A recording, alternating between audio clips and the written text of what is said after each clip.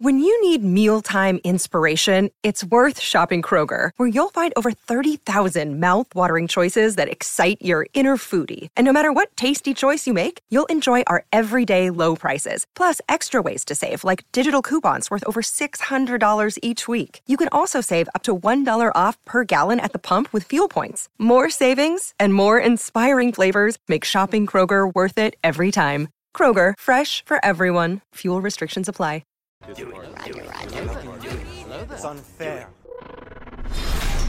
We would be honored if you would join us. Hey guys, what's going on today? So do you all remember in Attack of the Clones when Anakin went to save his mother from the Sand People? He travels alone through the Tatooine desert at dusk to find their tribe, and when he does, he sneaks around the huts, searching each one with the Force as he walked by, and once he felt his mother inside of one of them, he cut through the hut and went in to rescue her. Although, he was just too late, and she died in his arms. This event was traumatic for him. It was his lifelong dream to become a Jedi and come back to save her and the slaves of Tatooine.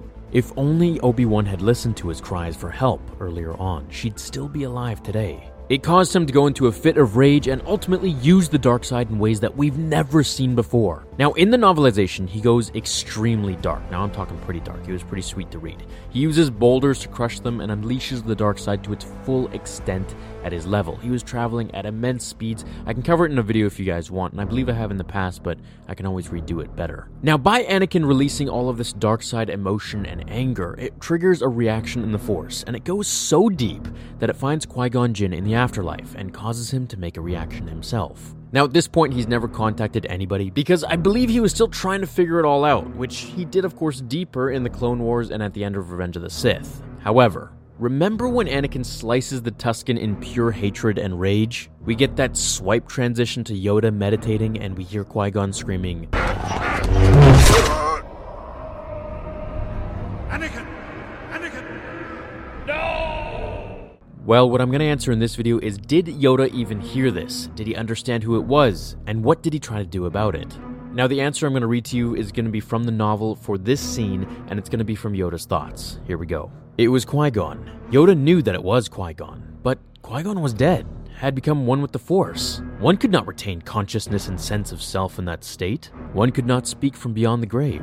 But Yoda had heard the ghostly call, and in his deep meditative state, his thoughts focused as precisely as they had ever been. The Jedi Master knew that he had not been mistaken. He wanted to focus on that, then perhaps to try to follow that call back to the ghostly source, but he could not. Overwhelmed again by the surge of rage and pain and power. He wanted to focus on that, then perhaps to try to follow that call back to the ghostly source, but he could not. Overwhelmed again by the surge of rage and pain and power. He made a noise and lurched forward, then came out of his trance as his door opened and Mace Windu rushed in. "What is it?" Mace asked. "Pain.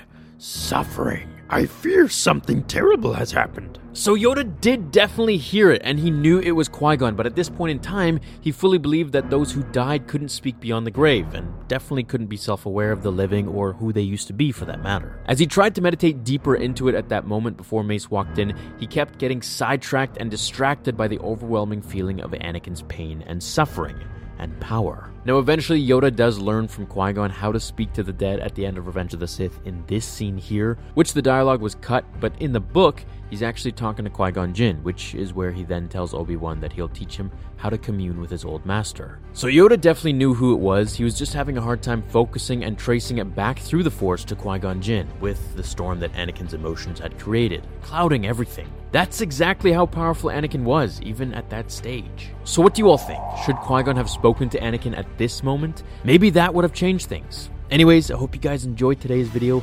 I will see you all in the next episode of Star Wars Theory. Until then, my fellow Jedi and Sith friends, remember, The Force will be with you always.